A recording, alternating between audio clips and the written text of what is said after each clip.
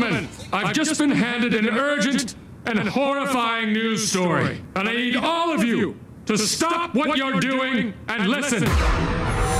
What's making news around the world?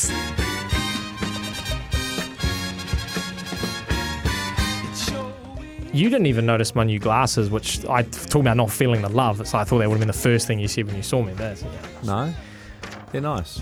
we didn't say. Well, you can't do it now, can you? It's Valentine's Day, man. In what, 6 days? You better up your game. Like, wife will get a haircut. You need to make sure you notice. Mate, I could dob you with your wife and you'd be buying roses after roses after roses the way you're behaving. That's true. We have roses in the backyard. I might just cut some of those. Yeah, good man. Smart. It's economical. Financially responsible, I'd say. There you go. I want to take you to Calgary in Canada, where I can reveal the world's dumbest drug dealer.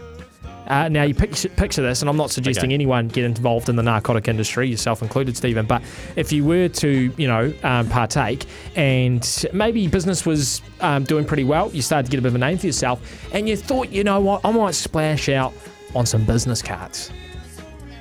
Couple up with a couple of business cards. Maybe it might just say something like, "You're local." Want something? You know who to call. I don't know what it's going to say on it. Well, this is the world's dumbest drug dealer, because a man named Alex Lee went into the casinos on Christmas Eve in Calgary with his business card that had a little bag attached to it. And he was doing the rounds in the casino, handing it out. Now, of course, it only needed to land into the hands of the law. One of the pit bosses, even. Yep, or even someone involved at the casino. And given it's a business card, it's got his name and his number on it.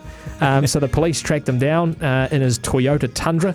They pulled him over. They had a search warrant. They searched his car, 60 grams of cocaine in his car, a whole bunch of individual packages, a digital scale, cash, and all of his business cards. So he's going to be charged and probably put into prison. I feel so sorry for this guy. This is just such a brutal headline. A Frenchman who built a model of the Eiffel Tower using over 700,000 matchsticks. Oh, wow. Right, and this took him 8 years, apparently, over the course of 8 years to construct. He did it to get himself in the Guinness World Records, and they rejected it. Because? I'll just get into some details if I may. 4,200 hours.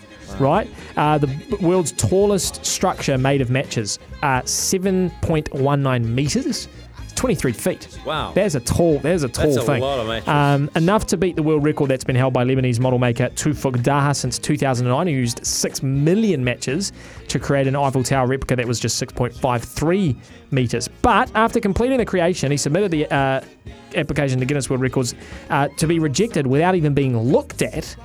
It said because the structure must be built from matches that are available to the public for purchase and don't have flammable red tips, i.e. They must not be cut, disassembled or deformed to the point where they are no longer recognised as matches.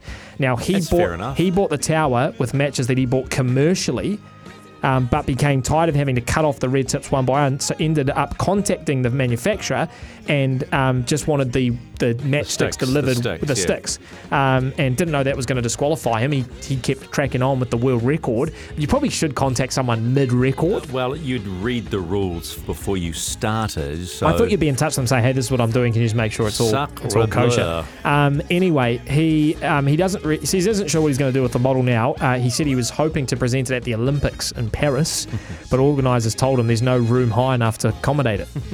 So poor old Mr. Plord. There's no room to accommodate it. No room to accommodate. Now, we talked about the Super Bowl. We talked about the artists at halftime. Now, the Super Bowl is notorious for the amount of bets the prop bets you can place. Me and Brad were talking about it out there. Like, you can bet on how long the national anthem's going to be. You can bet on if they win the toss, what are they going to like? What's Usher's first song? You can bet on what's Usher's first song at the Super Bowl halftime show. This one is a little bit more weird. There are books revolving entirely around Taylor Swift, right? Because we all know there's going to be a lot of attention on Taylor Swift and Travis Kelce, right? So, first bet, will she show up? Will she arrive in Las Vegas to support Travis Kelce, given that, the flight from Tokyo, etc. got to make?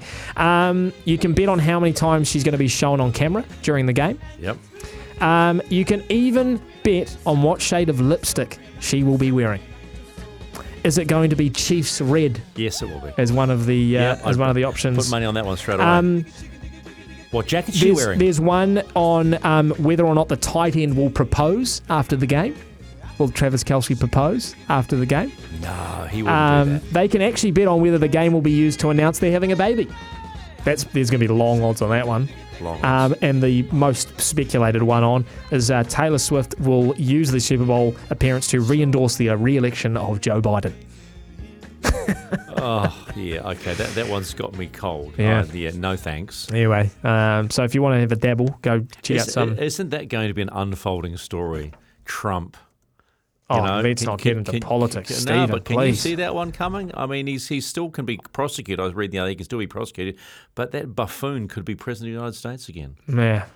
Look, I don't want to get into that. But before we take our last break, quick fact of the day for you. Go. The most shoplifted book in America. Harry Potter. The Bible, which is ironic because they'll start reading it, and when they get to the first commandment or whatever, they'll realise that they need to take it back. 154. That's